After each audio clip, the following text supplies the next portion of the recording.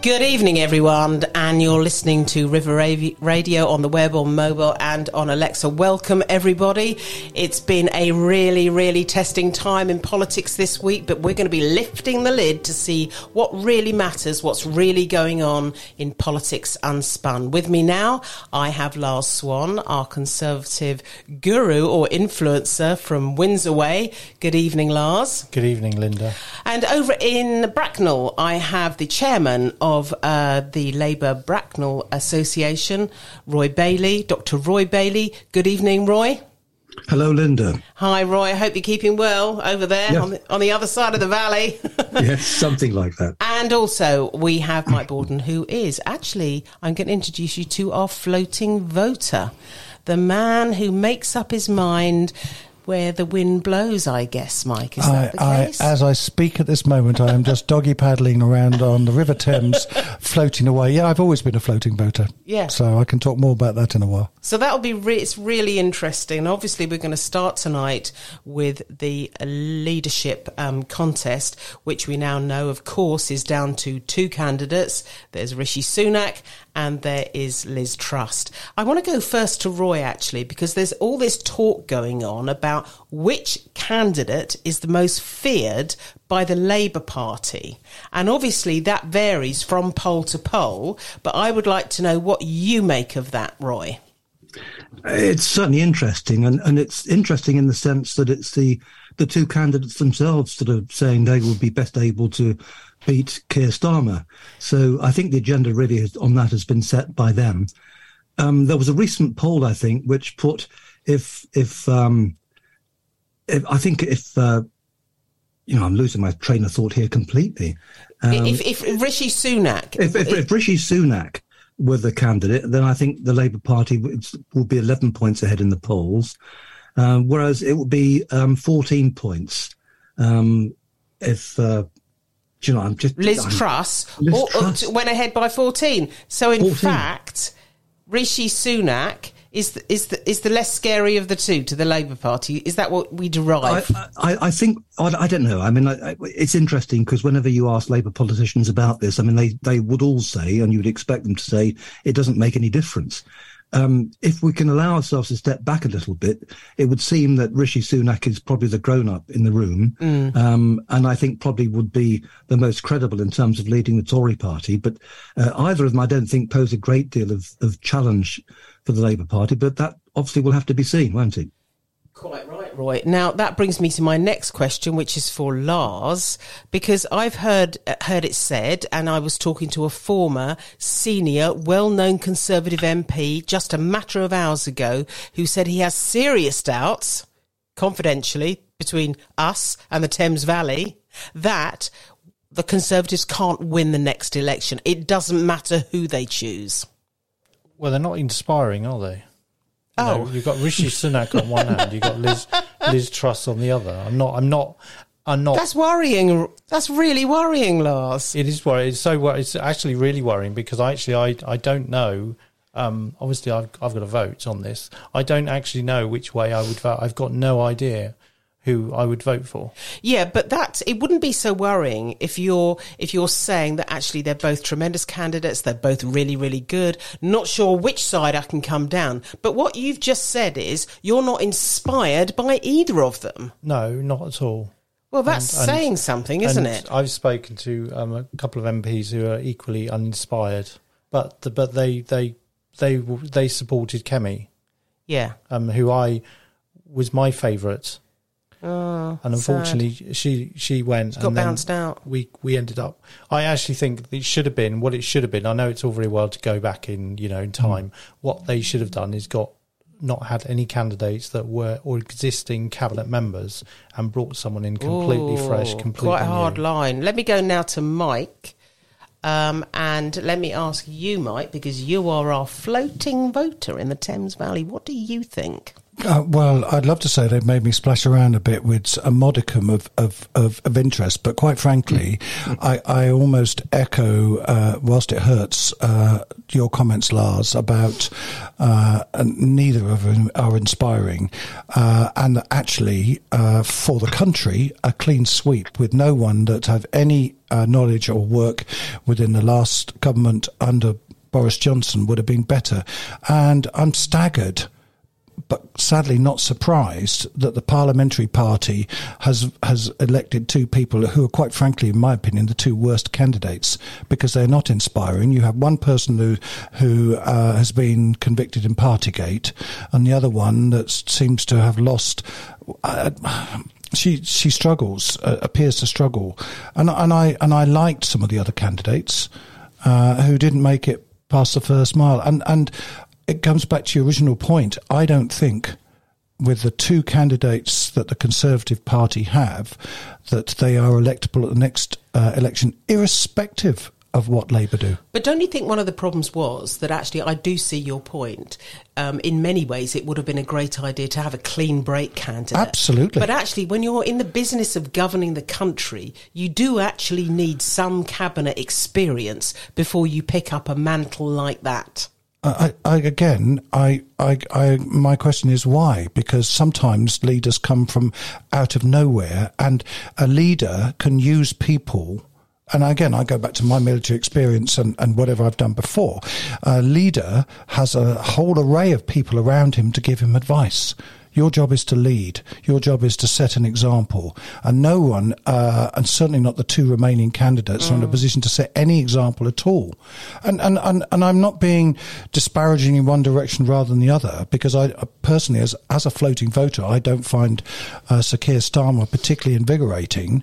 I applaud his moral stance against Boris Johnson, but quite frankly, a passerby in the street could have done that in terms of the comparison. I just worry that a whole bunch of people that purport to be knowledgeable and informed and also want to be re-elected ended up picking the two people that are left, who I think are unelectable. Do you think that's because the Conservative MPs and now the Conservative membership are actually picking someone that they want, and that they're thinking of what they want ahead of what's necessary for the country? I think it's yes, in a short answer, but I also believe they've missed the point, because most of them want to be re-elected. And if you said to them, if you picked, and this is where I'm baffled as a floating voter, it stands out a country mile that get rid of anyone with any experience within the Boris government, and you'll stand a better chance, because they can stand at the ballot box and say, I was not responsible, I accept liability from that, but it wasn't me, and I am a clean sweep, and I can do the right thing. Yeah. And that doesn't seem to me like the proverbial element of rocket science. And I don't know, Lars, whether or not you stand and defend the way, because there's a process of electing them. But for me, he wasn't very defensive earlier, was he? No, Jeremy Hunt, who lost to Boris Johnson, for me would have been a better candidate. And step by step, the ones that were knocked out were, for me, the better potentials than the last three. I agree. I'm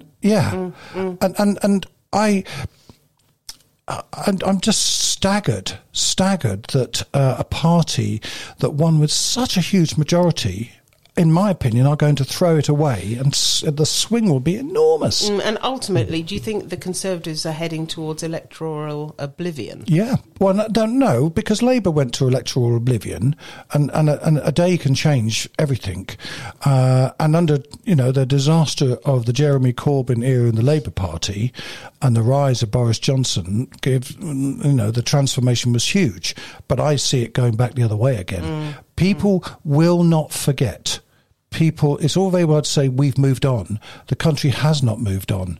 The appalling behaviour of what went on, and if you're in any way related to that, then the opposition will be able to throw mud. Yeah, and I kind of think that is going to happen, but I want to kind of draw you on to the situation we'll be facing. What I find Lars. quite interesting, you made a point earlier about would you elect a government that hasn't got experience in. But of course, that always happens when Labour win the government. They've got no cabinet experience. They literally, Yeah, but that's why we have a shadow cabinet, so Yeah. they can clock that kind of experience up. not sure. Can I just add a couple of points? Yes, please, it's interesting. I agree very much with both what Lars and Mike have said. And if I were a Conservative, I would be fairly forlorn currently. Interestingly, I listened with interest to Jeremy Hunt on LBC, who's standing in for Jeremy. I did too. James Good. O'Brien. Yeah. And I thought actually he was quite good. Yeah. I have to be honest. And what was interesting from some of the calls was that they were making the point that Lars and Mike have just made, that someone unconnected with the Boris Johnson government would have had a better chance. And we've spoken before in this programme about Tom Tugendhat. And I think he impressed a lot of people. He would have taken Labour votes. Impressed me. He did impress a lot and he's of people. gone. He's gone. Yep. I mean, he's always been mooted as a future Conservative leader. So it's not as though he came out of nowhere, because he has been highlighted as a possible Conservative Prime Minister, and he's got key support from influential Conservatives. I think what happened was, because I watched both debates start to finish, he wasn't quite as impressive in the debates as I thought he was going to be. Yeah. And that let him down. Yeah, I think he was too polite. I don't think he's too polite. I don't think there's any such thing as being too polite. But Not in my book. but everything that you're saying, Roy, I completely agree with. In the same way as, and I've listened, and I'm an addict of picking up political news, whether it be the main news or things like Question Time or whatever is going on. And I watch Chris Bryant from the Labour Party talking in Question Time, and he impressed me in the same way as Tom Tugendhat impressed me. So I don't have any bias. I like people that I feel, do you know what? And it was the same with Jeremy Hunt. I could trust you. Yeah, he was good this morning, wasn't he, on LBC? He was really very good this morning. Very good, Linda. He came into his own. I could see another career coming. I thought he's a broadcaster. He was crisp, he was clear, he was right on the money. Why then? Did we not choose him earlier? I didn't. Why didn't the Conservative Parliamentary Party understand that? Because this is the other thing that baffles me. In the same way as the Boris era is over, everyone knew he was a liar.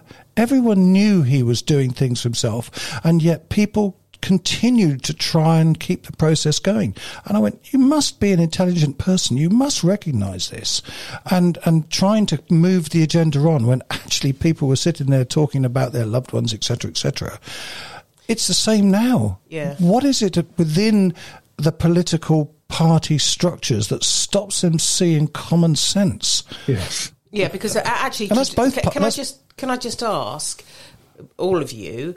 I think traditionally everyone pays attention to the showboater, and no one pays attention to policies. When they fight elections, they're not. The MPs are not necessarily clear about their policies, but also I think there's a duty of care by the voter to pay attention to the policies, to read them properly and start paying attention to what they're actually voting for. I mean, what do you think of that?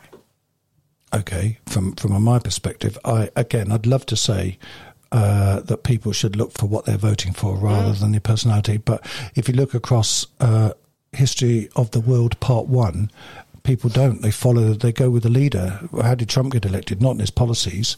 How did Boris get elected? On just running around and shouting about to get Brexit done, and that was the depth of his policies. That's what people see. Yeah. And I'm not being disparaging towards the electorate, but that is what people look for. And if you ask me to describe the difference between Labour policies and Conservative policies, I'd get there, but it wouldn't be able to give you the depth of knowledge, other than one does tax and the other doesn't do tax. Actually, two elections ago, the BBC did some blind testing, and they went out to the voter and they showed them all these different policies, and people couldn't pick Labour or Conservative. They like to vote for their own MP, or they voted for the leader of the party. They voted along a number of different lines. But actually, what I want to ask you, Roy, definitely I want to ask you.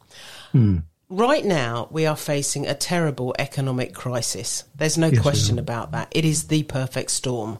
Yeah. And things are, according to The Economist a couple of weeks ago, things are much, much worse than we think they are. Once you lift the lid and you look at the actual numbers, they're really terrifying. So right now, I think, or do you think, people should step to the plate and start looking at who can deliver some possible breakthrough, modern economic solutions?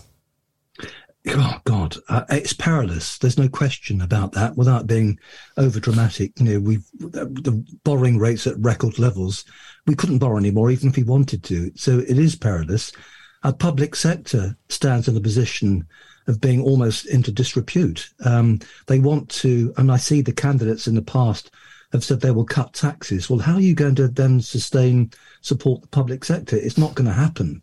And already we've seen the police, for example, down to their shoelaces. It's just, it's not sustainable. So I don't have any magic solutions. Clearly we need to generate money, and that's through encouraging businesses, small businesses, big businesses. We've got to work really hard at this. And of course, the one thing that we're not talking about, and politicians certainly aren't talking about, is Brexit. The damage from Brexit is indefinably bad. And yet no one is acknowledging that. But actually, if we go back to my question, my question is, should voters pay more attention to policies this time round? Because undoubtedly, everyone's going to be affected very quickly and possibly very badly by some of the decisions that are going to be made. I think they should. There's no doubt about that. I mean, one very brief example, occasionally we do hustings at sixth forms. And I remember one occasion at a school not far from here, we just set out the policies of the respective, or rather the school did, we weren't involved in this.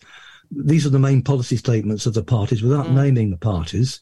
And I think about 85% of the students, I'm bound to say this, I guess, opted for Labour. But there is a sense in which, and I think you've alluded to this, that, prime ministerial or presidential, I mean, people need inspirational, exciting leaders too, to latch on to those policies. If you get that combination right, you're on a winner. And because with Blair, I mean, you saw what happened with Blair, three landslide elections. Are there politicians around today that could do that? Are there, Roy? Are there, Lars, are there, I always get you two muddled up, which is very weird in the circumstances, but I think you've both got the same moral fibre, so there we are. So, Lars, what I want to ask is, the fact of the matter is that Liz Truss said tonight to Andrew Marr that she wanted to cut tax and borrow the money to do it. Now, are you telling me that's a good idea? On face value, probably not. But there is also an argument. I think Hong Kong did this when they cut tax, and actually the gross receipts from taxation from the government from taxation actually increased as a result of them cutting tax. So it depends where you're going to cut the tax from. Currently we have an additional rate tax at 45%. Now, obviously, if you cut that, I think what will happen is you'll find that your receipts coming in will actually rise slightly, because there are a number of people who are in the 45% and above rate that will look for ways to reduce their tax, because they don't mind paying 40%. What they don't like to pay is 45% or 50%. Or if you're at that range between 100,000 and 116,000, your actual tax is about 60%. But an increase in tax receipts is unlikely to cover £30 billion of borrowing. That's correct. It's not going to cover it all. It's going to be a long-term. There's going to be a long-term. It's been a long-term policy to cut tax. I personally don't think that income tax on the individual should be cut. I think that corporation tax on the small businesses should be reduced back down to 20%. Because the reality, what will happen with that is, if you're reducing your corporation tax, companies have more money to pay their staff, to increase their wages, to help with the cost of living crisis, which will result in more receipts for the government, because they'll be paying it at 12%. Mike? I kind of want to... Your question was about, should we be interested in the policies? Because of the impact on... definitely, because of the catastrophic the answer situation is, we're facing. how can I be? For the next 2 years, I have absolutely no say, and of the four of us in this virtual room, there's only one of us that has any say on who's going to be elected. Who's that? and that's the man sitting over there, because 160,000 And me. people. Oh, are you on that? It's okay. They're 50% then. So 50% of us. Why should I look at policies? Because I have no control over anyone who's elected. The person that's elected is taken by a tiny proportion. Well, so I'd love to be interested in perhaps you policies. should, yeah, but you can prepare for it. You can be in the run up to the That's- general election. It's going to matter then. But the critically, and the thing that really matters to me is 4 months away, when I can't afford to live because I don't have enough money to pay the bills to keep my flat going. And I can't do anything about who's elected into government. And if they work on a policy that doesn't support me, and I listened to some of the elements about what was said, and some of it was, there's only so much we can do, you're going to have to suck it So up. would you be in favour of tax cuts or not? I would be in favour of intervention. If we're talking about the thing that matters to me, it's not about tax cuts. It's about looking at the energy companies and taxing them, so that the money, so that we can then end up paying, because a fuel bill, an energy bill, is massive for someone's budget. Yeah, I know. So don't tax me or give me 27 What about pence. reducing the tax threshold? Would that help? Only if you as well. If that just enabled me to pay an extortionate energy bill, because we're not taxing the energy companies who are making massive profits, which is the bit I don't understand. That why on earth are we allowing that to happen? And then the average man in the street, the average woman, the average single old age pensioner cannot afford to heat their flat or their home, and so they have to choose between food and fuel. And yet I have no say. And so 2 years from now is always they prepare for a general election. There are going to be people that will die because it's very serious. I know. And we have got 160,000 people picking someone, and as we've had from our resident, a person sitting over there that for Lars, quite rightly has said neither of them appeal. Well, if they don't appeal to you, they sure as heck don't appeal to the rest of the electorate, and that worries me. Seriously, I'm just putting, at the moment, I'm doing the ostrich approach to the energy bill, hoping that something happens. Yeah. I will not be able to afford to pay for my energy. So that's the bit that worries me. Yeah. And the correlation between we're going to cut taxes, what does that actually mean to my income? Show me where that, you talk about increasing receipts to the government. If you're going to tell me I'm going to save £100, it's wasted. What I would love to do is someone to tell me that the petrol is going to be at a price I can afford, because petrol is too expensive, and the energy is going to go back down to a rate which is affordable for the average man in the street. And food. So they're the bits that matter to people.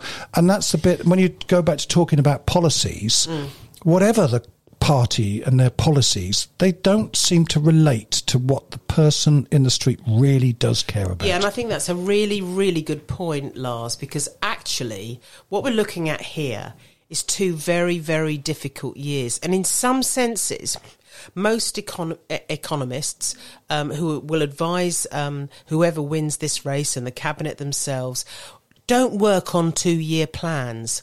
Most of the measures they have to take, like cutting taxes in order to stimulate growth in the economy, if indeed that can happen, take longer than 2 years. Now, the problem is, as Mike has highlighted, you've got a situation where people suffer greatly in the short term. And that's why there's a lot of talk amongst Conservatives that it will be impossible to win the next election because Conservatives won't be in good enough shape because of the policies they brought in to help people like our floating voter here. Yeah, so the policies that the campaign leaders or that are putting together are irrelevant, really, because they can't do them without the right cabinet. So it depends what they put in their manifesto. I've kind of argued that very few people ever read a manifesto. I've read one before, and I probably would never read one again. But it's the headline kind of stuff. The interesting thing about and Mike makes an interesting point about taxing the energy companies more, but of course the offset of that is, of course, that the energy companies are just going to put their prices off to offset against the additional tax they've had to pay the government. So what is there an argument there in terms of policies is to say that we should treat energy, water and stuff like that as a non-vatable supply because you need it to live. It's like food. Food is zero rated because you can't survive without food. Water's zero rated for consumers, but should now gas and electric be zero rated? But it's a question of whether these two candidates want to put that forward. Until they win, they can't deliver on anything. But actually, on the face of it, it's true, isn't it, guys, that these two candidates are divided by their view of what we do about tax. Rishi Sunak believes that we should cut tax, that only when we can afford it, that he has to deal with inflation first, which is what you're talking about, Mike, is severe price rises, and he won't cut tax until he's tackled inflation. That's very distinct from Liz Truss, who wants to cut tax, and she says she doesn't want to do it by cutting back on public spending. She says she wants to borrow 30 billion quid in order to cut tax. And it's a decision as to whether you think that's right or that's right. It's actually a very clear-cut choice. What do you think, Roy? I mean, can I just first say I applaud the comments from Mike earlier. It was very impassioned and very powerful, actually. I think it would be, for the two candidates to listen to what he just said, would be quite instructive, very instructive, because he made some very valid points. And it's interesting to see the candidates. I mean, you may have seen, I'm sure you have, the Labour Party released a party political broadcast the other day. It lasted about 35 seconds. And there was nothing, no comment from the Labour Party. It was all clips from what the Tory party candidates had said. And so they're in a state, they're in a big state, so much so that Rishi Sunak is being accused of being a socialist. I mean, good gracious me. Yeah, but you say that though, Roy. I've had letters from members who said that they're going to quit because they basically don't want to be seen as supporting a socialist Tory party. I mean, that is ridiculous. That is quite ridiculous, and it demonstrates the sort of toxicity of the tribal nature of our politics.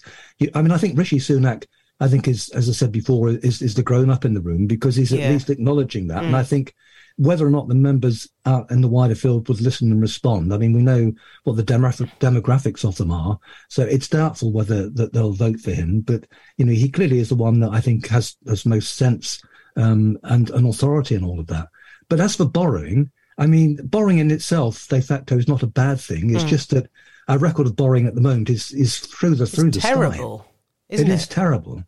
But it's not always a bad thing. I mean, all governments borrow. No, it isn't. But someone pointed out to me last night, who's quite key in our defence procurement programme.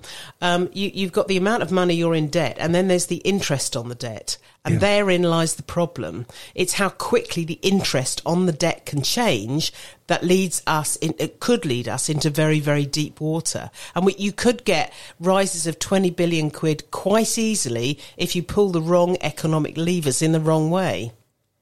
No, you could indeed. And as I said before, it's not helped. We have a perfect storm. I mean, Brexit is there in the background.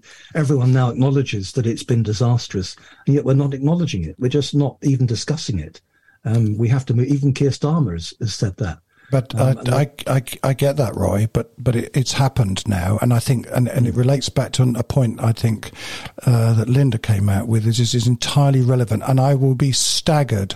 I could almost predict it, that actually the next 2 years will be infighting about who was responsible for this, and you did that, and you did that wrong, and you did it, rather than, so Brexit is done. It's not good, but that's the way we are. It's like when we joined the European Union, we left the European Union. It's happened. Now make the best of it, and I cannot see positive politics coming out of this particular situation.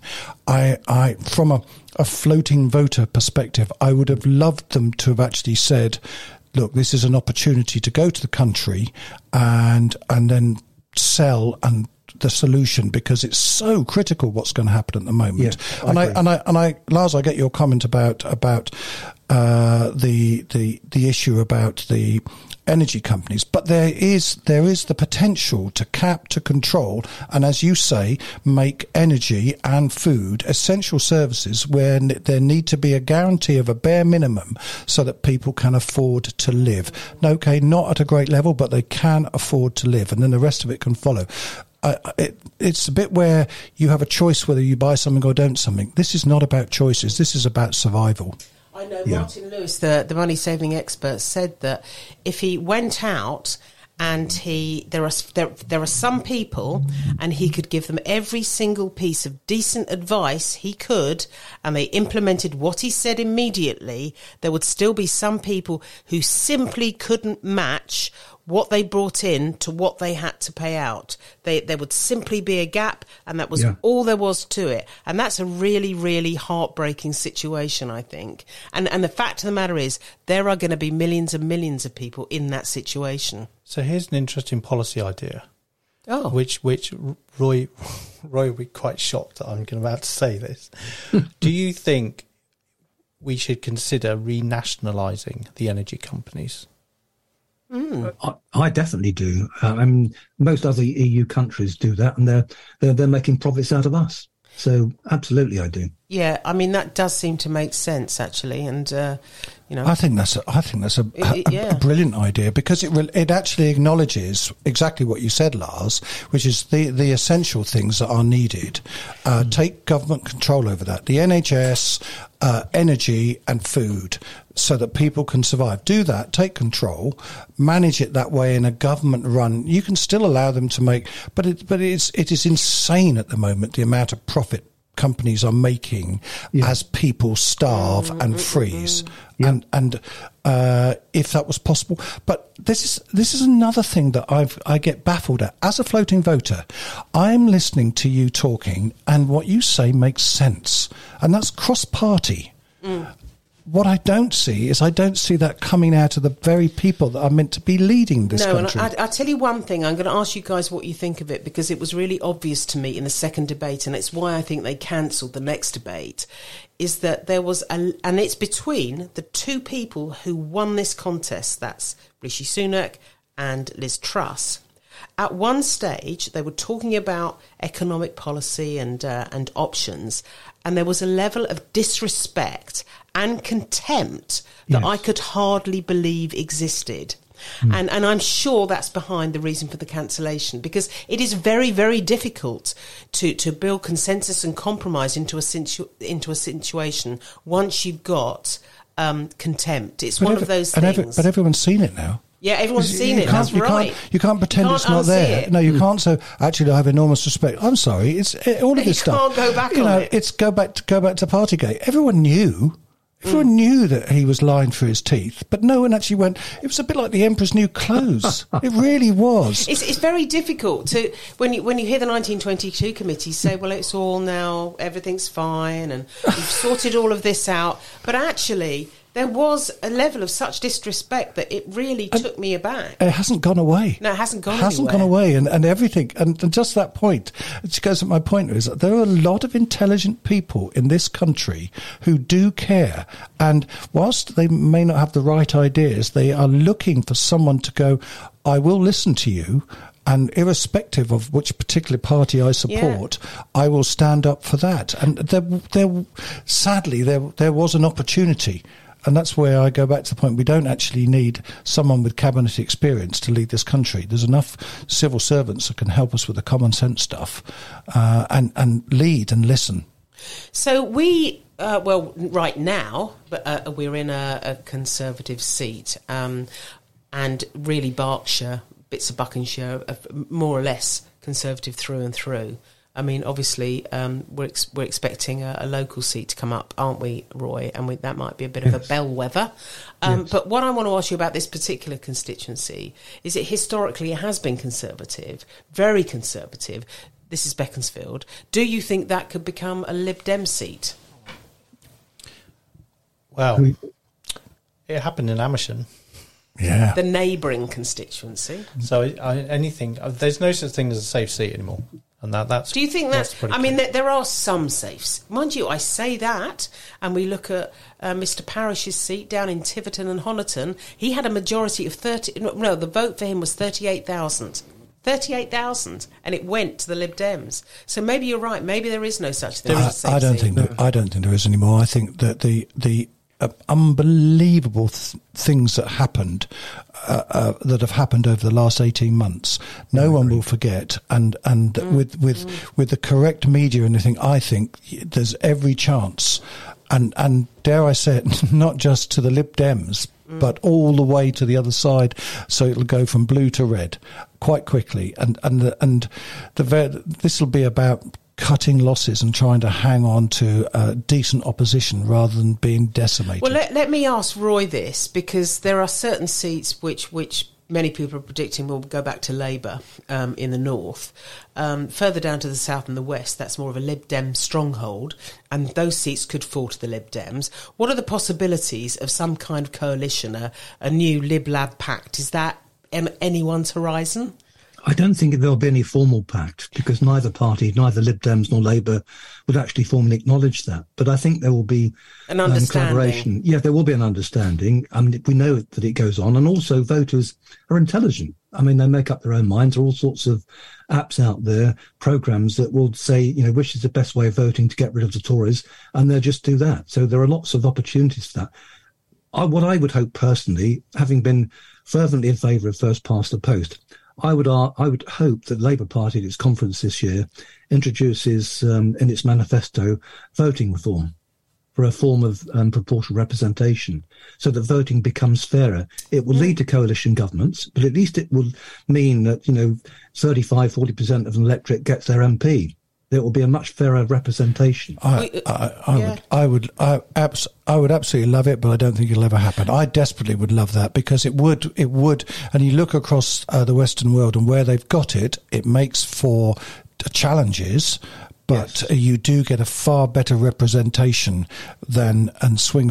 And I think if Labour win with a massive majority or enough of a majority, they won't want proportional representation because they don't want to lose power. And the same will apply to the Tory party when they win at the next one, because you know that they'll all argue and disagree. And I think it would make a huge benefit, because then you would bring out people cross-party that are just speaking. And I love it. And it happens so rarely. If it's any consolation, Mike, I mean, there will be lots of CLPs, that's constituency Labour parties, putting a motion forward for voting reform. And if it's carried at conference, it has to be introduced in the manifesto. What do you think the likelihood of that is, Roy? I think there's a very strong chance. Really? The membership is overwhelmingly in support of it now. See, I'd have thought it's a policy that only the Lib Dems wanted. That's historic. And that's so just explain to me, Roy, what is from what you've heard you're our eyes and ears in this matter, what have you heard on the ground that leads you to believe that could possibly happen? Well, I mean, I've seen, obviously I follow Labour Twitter, get stuff from Labour people all the time, and I follow the leaders. I know it's a hot topic. People are talking about it endlessly, for the right reasons, I hope. But I know, I chat to the local Tories here, as Lars knows only too well, and many of them would be in favour of a form of PR. Seriously, they would. Really? So, I absolutely do. I absolutely do. I think again, I go back to my floating. I'd seen it, over the last 50, 60 years when there appeared to be a little bit of a mini breakthrough by the Liberals and then by the Social Democrats, and then a mix and match of them, and there was a coalition. But it didn't last long enough and it wasn't a real coalition of sharing. And we almost need a multitude of parties that feel that they've got a chance to be elected, and that would be a far better solution. And the crazy thing is, we are meant to be the home of democracy, and the reality is, we look across most of the other democracies across the world where they have real democracy. We are nowhere near it. We just go from one party to the other, and I agree. And that's. I'm not defending either party. We just undo what's been done and we restart again. I know. All that happens is that the person out there suffers.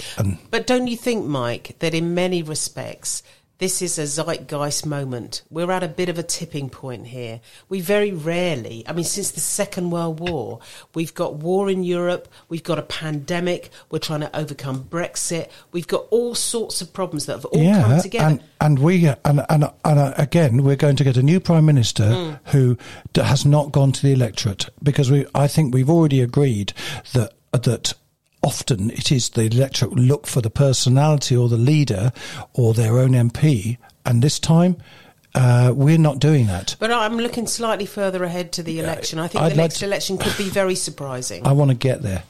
Right now, right? You've summed it up. Yeah. In 2 years' time, where will we be with Ukraine? Where will we be with energy supply across the world? Where will we be with regards to what's going on in the US and what the heck is going on in this country in terms of poverty, in terms of inequality? 2 years. 2 years. I don't think we can. It's too late. And sadly, looking at the two candidates that are, because this is the focus on this, this time, these two candidates fill me with nothing but dismay. Well, we all know that Lars is slightly, less than confident about all of that. But do you think, Lars, that we will go all the way to 2 years before going to the country? Do you think that could happen sooner? It could actually, couldn't it? It could happen sooner. I don't think it will. But what we're forgetting, all of this talking about national politics, next May is quite a key time. More local elections. Because there are a lot of local elections. Bracknell Forest has a boundary change, so all their ward boundaries are changing. So they're in a different scenario. Royal Borough of Windsor Maidenhead have got their elections. I think we do here. Slough Borough Council are all out next year because they used to go in thirds. The commissioners who took over Slough after they basically bankrupted the council has said that they're going to go for all-out elections. And are you saying that those results will give us, they're like a litmus test? They are, because what we will get. Because people don't see their local councils all the time. I'm not saying they don't see them. They don't see the local council as being local issues all the time. We get it on the doorstep. I'm sure Roy gets it on the doorstep. Yeah, it's all you knock on a door and say you're going to vote Conservative, you're going to vote Labour, you're going to vote what? They're always talking about, Boris needs to go. That happened in the last local elections. Exactly. So the local elections do indicate. They indicate. But how often have the politicians in Whitehall actually acknowledged and done something about that? They did. The last time they certainly acknowledged it. In fact, they had a big resignation over it, didn't they? Yeah, they do acknowledge it. The challenge with local government at the moment is the new adult social care bill, which is going to create huge financial strains on councils. That's where it will come. That's interesting. It's whether people are going to ask the new leaders what they're going to do about the adult social care bill, because it strangles the budgets of councils all across the country. Of course it does. Doesn't matter whether you're Labour or Lib Dem or Tory or Independent or whatever. But just going back to the original point about they could call a general election, but again, just from experience of people's behaviour, you've been made Prime Minister and you're going to lose the next election. You're not stupid. You can say what you like to the media, but this is your time. You're not going. Most people, certainly within politics and at that high level, have an air of self-protection about their life, and they're often still more interested in their own survival than they are, or that's how it appears to be, about me, the floating voter. So I'm going to stay as long as I possibly can before we have an election. And that's time and time again across international politics all over the world. People hang on to the last moment. Well, they've climbed to the top of the greasy pole. Yeah. I think it was Disraeli that said that. And then the point is, can they stay there?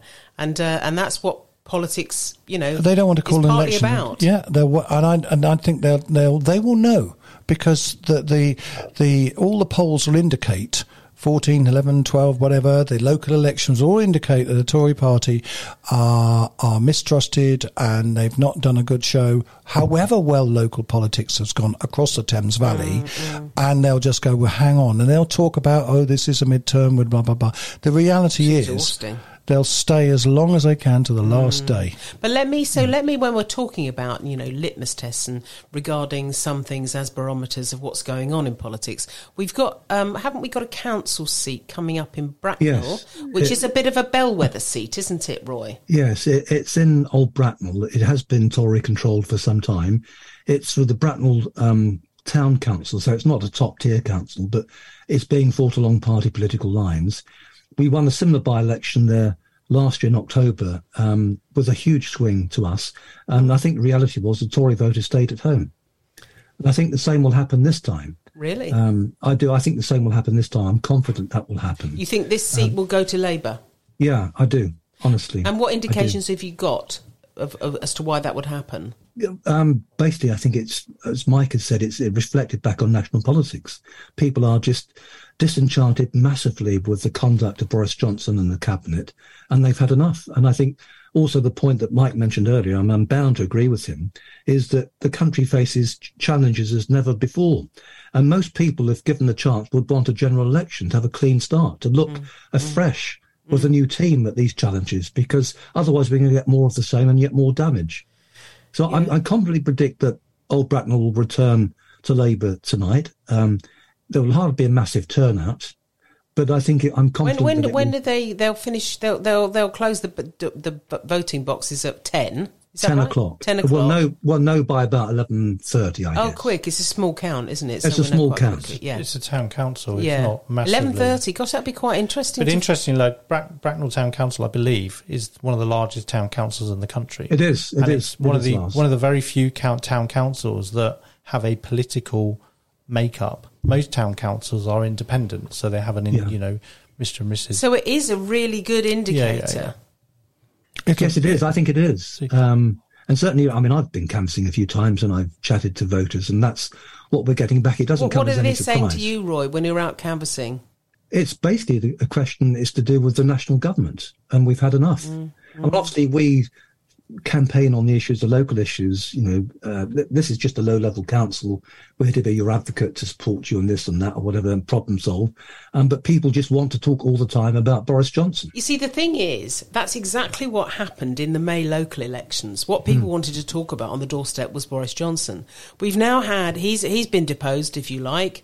We've got a leadership election. We've got 2 new candidates. But it hasn't made any difference to what people are talking about on the doorstep, has it? That's because they're not new candidates. Yeah, and it's not seen as a solution. I go back. I having studied history for many years. I why I don't know. I was just cast back to the 1832 Reform Act, which as you do, which was to get rid of rotten boroughs, where you could be elected if you were a dead goat to the particular party. And sadly, sounds like Slough. Sadly, we're still in that position. So whatever we need to rock the boat to break that mould in British politics, because it hasn't changed for almost 200 years. And yet that act was to try and equalise and to it was a long way from, one man, one woman, one vote, but it was to get rid of that. And we need something like that. If we're ever going to get to a point where people feel that they're represented. I don't feel I'm represented in government. I looked across where there were local elections across the Thames Valley, and it didn't matter what you voted. If it was this colour or that colour, that's the way it was going to go. Yeah, absolutely right, Mike. So that goes back all the way to 1832, which was meant to stop that. Yeah. But it hasn't. Yeah, and we had Andre Walker was in the studio, wasn't he, a couple of months ago, Lars, and he was saying more or less the same thing about seats that had been held by one party for generations and generations and generations, and nothing had changed. And that's very unhealthy for democracy. But some of that is down to the political parties, the way they select their candidates. It's almost seen that once you select a member of parliament, it's almost a seat for life, or until they lose their seat, or until they want to retire. Because that's not the way you select your candidate. No, but it's whether with the Conservative Party, if the candidate wants to stand again, the Executive Council makes the decision as to whether they just roll it over. And they just roll it over. Whereas what you actually want is some kind of performance review. Yeah, you want a full selection. Like in the real world. Yes. You want a full selection, essentially. Roy, you look like... No, there's an interesting debate, to be honest, because you want MPs that are clever, articulate, are smart on their feet, but also with a realistic understanding of the concerns of the common people. I'm not sure that we always get that. And I think there also needs to be a method of recall. So if MPs are performing poorly, then the local electorate was about 10 or 15% should be able to recall their MPs and have a by-election. You see, we had one of the execs from the Henley Business School, which is in our valley, on Ronnie Singh's programme on Sunday morning, and he was making almost the same point, that it was actually quite difficult to get the type of person who genuinely wanted to carry the concerns of the constituents to Parliament, but who also was a very ambitious person and who wanted to climb the Disraeli's greasy pole. and it's quite difficult to match those two things up. And that's not anything to do with the selection process. It's not anything to do with politics, really. That's about life. Absolutely right. And it's a difficult subject to approach. I don't know what the answer is. I don't know. What do you think, Mike?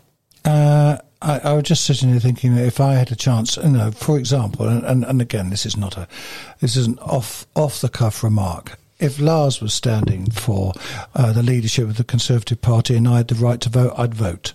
Because I want someone who understands, and I almost sound political doing that, but there's a desperate disparity and massive void between the people who sit there. And Rishi Sunak is a classic example. He has no comprehension at all of what people are going to go through. And quite frankly, none of the Conservative Party at the moment at the national level appear to have a real understanding of what people need, and it's life, but it's not a good one. And the next 2 years are going to be desperate for the human race, let alone the Conservative Party. We haven't even touched upon climate change. And almost this is a time, because of what's happening, climate, this is a time for a government of national interest, and that actually you get people in, and I spoke about Tom Tugendhat and Chris Bryant, and there are others like that too, that I go, I would listen to you because you're doing the right thing for the human race. And we've gone back into this national looking after myself politics, which unfortunately was very much led by Boris, and across the pond with what was going on and we've completely lost sight of the fact that the human race at the moment is imploding on our planet, either by fighting or using up resources and not understanding and not doing the right thing, and all that's going to happen is a lot of innocent people, as are at the moment, will not make it. Forget the party political bias. There are people today who will not be alive at the next election because of what's happening over the next 2 years. Yeah, very well said, Mike. Yeah, it's really that is. In fact, you should stand as a politician. But I am not. I'm passionate about politics, but I also am not. I don't sit on any particular seat, and it would be. And there are so many things that could be done that would enable people to do right. And I understand if you're in business and you want to make profit and you want to be successful, that's great. But at the cost of someone who is not able to live. And that doesn't make me left-wing or right-wing. I'm just applying some common sense here.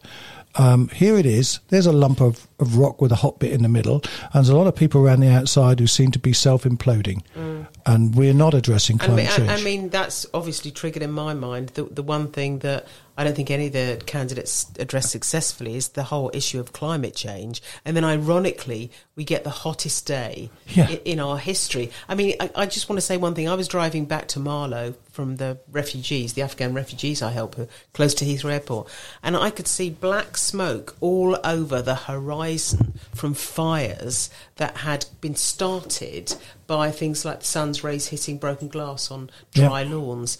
And then I heard that the fire service had been under the most pressure it had been since the Second World War. I mean, that's what those guys had to deal with. I don't even think we have any comprehension of what's going to happen. No, it's scary business. We've got, to be blunt, two people who've come from the previous cabinet trying to vie to become our Prime Minister for the next 2 years, who aren't talking about the things that matter, and they won't help the Tory party win the election. Because I would love to have consistent government, which was enabling to establish a policy that people approved and see it through. But we won't. Whenever the election's called, the opposition party will win, and then they'll mess it up, and then the next one, the opposition party will win. And I think with those days of, long 3 reigns of Tony Blair or 3 reigns of Margaret Thatcher are a thing of the past at the moment. Can I just make a couple of very quick points? Go on, Roy. The one thing, I've been fascinated listening to what Mike has had to say. So the one thing we've not mentioned is nationalist populism, which Boris Johnson's milked to the nth degree. Yep. So you think about Britain first, America first. Look how divisive and poisonous they have been. And we somehow got to get back, because I think most people, there could be a consensus. You could coalesce around things that take us forward. And yet we're at extremes, and that's in no one's interest. But I think, can I just ask you one question? Because I totally agree with you that populist leaders are a really big problem, not just in this country, not just in America, but in other countries too. I mean, part of the reason is we've got a 24-hour news cycle, we've got 24-hour news channels, and we've got politicians who appear on them, and they're trying to please all the time in the short term. I'm not sure what we do about this, Roy, to solve this populism problem, because I think that's at the heart of everything Mike said. I agree. I travel the world a lot with my work pre-COVID, and I felt very international in terms of my outlook. I'd be standing somewhere in another part of the world talking to people, and everyone was different nationality. We all had the same views and outputs, and all of a sudden that has changed from what's happened in America, what's happened in the UK, and what is purporting in many, many countries. Italy. Russia. All of these things now are being led by we've got to protect ourselves. And it is, quite frankly, wrong and worrying. And it would be so refreshing if we could have someone who had a global outlook. Do you know Tom Tugendhat? He actually spoke of that. And he was talking not about the interests of the Tory party or the United Kingdom, but actually climate change affects everybody in the whole planet. And trying to do something for our country was a waste of time unless you actually make it work globally. Oh, yeah. It's like the pandemic. It's like the solution to the pandemic. It's like dealing with a virus and dealing with climate change. These are global situations. We're not safe until we're all safe. No one's safe until we're all safe. Yeah. Anyhow, Lars, last word to you. What's going to be happening with this leadership race? I want to know what you think. Well, they are, of course, doing a load of hustings. Oh, I've just seen that, Yeah, so they are doing... Unfortunately, there's not a single one in the Thames Valley. Oh, that's unfortunate. So they're off to... Wonder why that is. They're taking you for granted. That's right. That's glad you said it, Roy. No, they're off to Leeds, Exeter, Cardiff, Eastbourne, Darlington, Cheltenham, Perth, Belfast, Manchester, Birmingham, Norwich. So our nearest one is going to be central London.